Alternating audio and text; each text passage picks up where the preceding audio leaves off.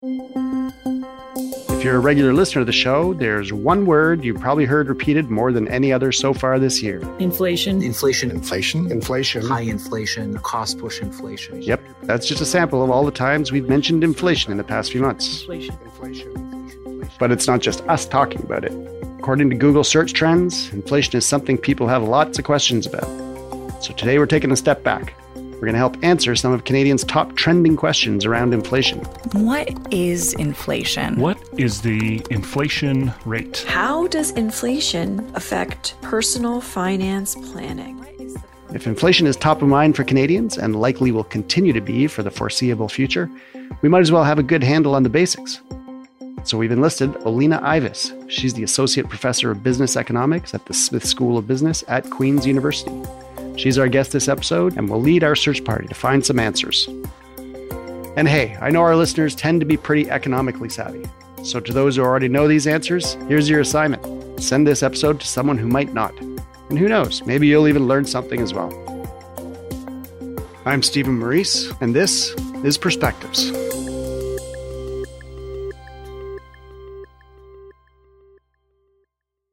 Olena, welcome to the show. Today you are our human search engine. Thank you, Stephen. Thank you for having me, and it's a pleasure to be here.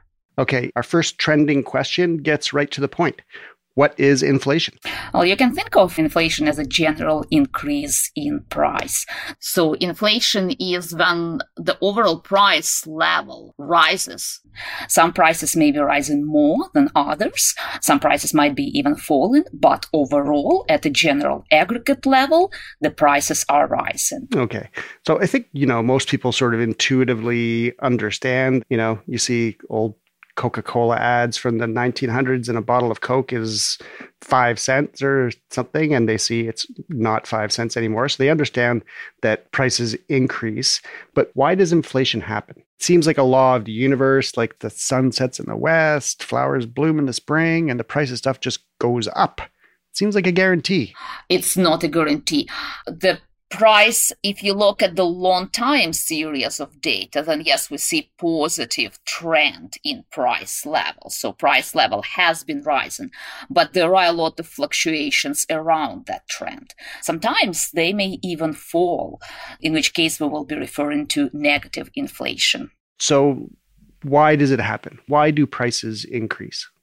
Well, that can be a lot of different causes, but typically, at least in a short run, if the economy is booming, there is an increase in aggregate demand for goods and services that tends to push prices up.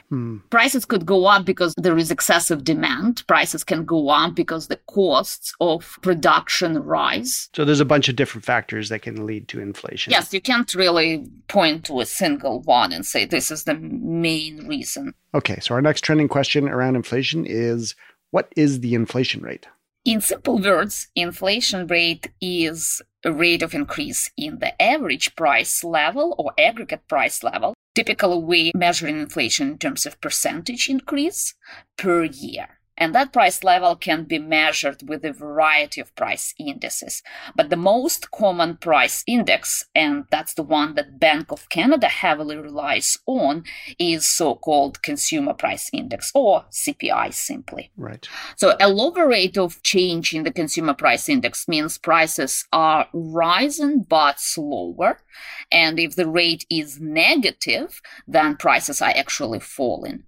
But you can think of more sort of intuitive indicators such as restaurant menu. If prices are particularly volatile, then it is quite costly for restaurants to update their menus frequently. And in this case, restaurants tend not to fix their prices on menus by, for example, laminating their menus. Rather, they would give you paper menus so that the cost of updating these menus is not as high. So if you see chalkboard menus or paper menus, that's an indicator that restaurants can't keep track of how quickly prices are going up. Exactly. That's an indicator that prices are very volatile. Well, that leads us to our next search question. What is the perfect inflation rate? Is there such a thing? There is sort of magic number that the Bank of Canada is targeting, and that is 2% per year, which means prices do not grow very fast.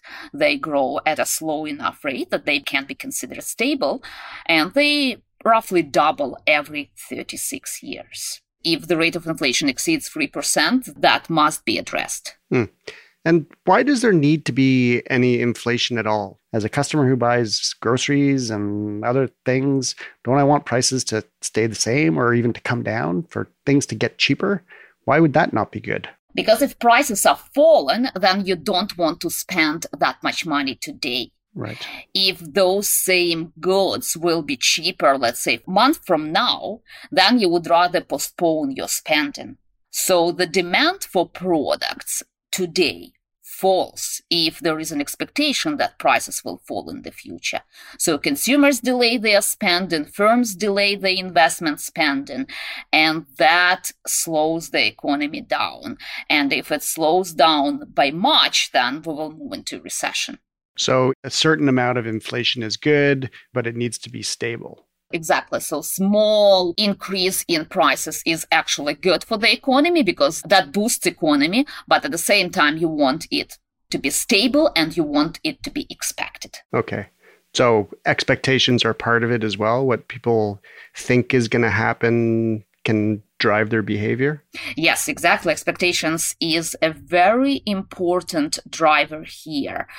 And in general, the expectation of inflation could be enough to spark an inflationary period.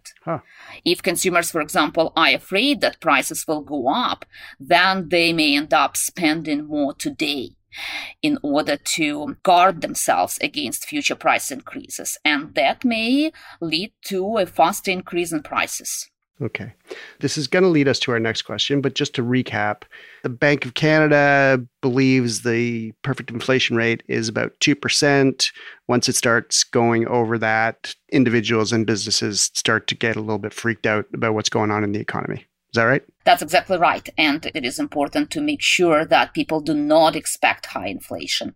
Otherwise, you're right, they freak out. They start to demand more goods today. Employees start demanding higher wages. And that in itself can lead to a scenario where inflation is out of control. And it is extremely difficult to bring it down once it gets there. Okay, that's a perfect lead into our next Google trending question about inflation, which is, what can the government try and do to reduce the rate? So it really depends here what is driving the inflation. But if the inflation is due to excessive demand, then one key policy change for the Bank of Canada is to increase interest rate. Okay. Interest rates are something we talk a lot about on the show. The Bank of Canada has been raising rates this year to try to curb inflation. How does increasing interest rates slow inflation? If interest rates are higher, then it is more costly for people to borrow money, and that reduces personal consumption. For firms, it is more costly to borrow money, and that reduces investment. That slows down the aggregate demand in the economy and tends to push prices down. Right. So basically, it means slowing down the economy. Yes. Right. So when you have a higher interest rate, that means people and firms spend less money, basically. They buy less stuff, invest less in their businesses. That means there's less demand, and so the prices of things come down. That's how inflation comes down. Exactly. Consumption spending and investment spending falls, and with that, aggregate demand falls. And a decline in aggregate demand tends to push prices down. Okay. And speaking of consumers, our final question is something I'm sure a lot of our listeners are curious about. How does inflation affect personal finance planning? So at the very basic level, the impact of inflation is negative because you will not be able to take your paycheck that far. You won't be able to buy as many goods with your existing paycheck. Unless your paycheck rises at the same rate as inflation, right? Exactly. In that case, in real terms, your money is not losing any value with inflation because it rises at the exact same percentage as the actual inflation rate. Right. We tend to think that inflation will make everyone poorer, It's not quite so, because if prices are rising, wages and incomes might be rising as well. And what we care about is what is rising faster. What matters also is what income bracket you are. Low-income earners tend to be hit harder by inflation because most of low-income earners' wealth is in cash, and inflation simply destroys the value of cash. If you are a mortgage holder and inflation unexpectedly rises, then that will actually benefit you because the real value of your debt is reduced as a result. Okay, so I'm going to try to sum up everything we've learned here in our Inflation 101 lesson. Inflation is increasing overall cost of the products that we buy. These are measured using the Consumer Price Index. When inflation starts to get too high, the Bank of Canada responds by increasing interest rates, which can slow demand. People buy less stuff, companies buy less stuff, invest less money. So it slows down the economy, decreasing demands for those goods and helping bring down the prices of those goods. That's exactly right. What grade do I get? B plus? A plus. A plus, excellent.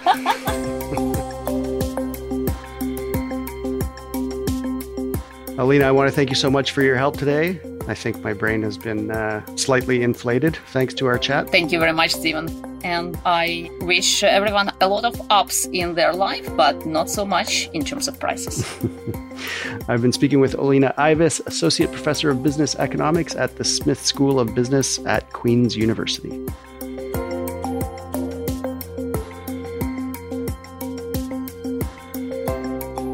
You've been listening to Perspectives.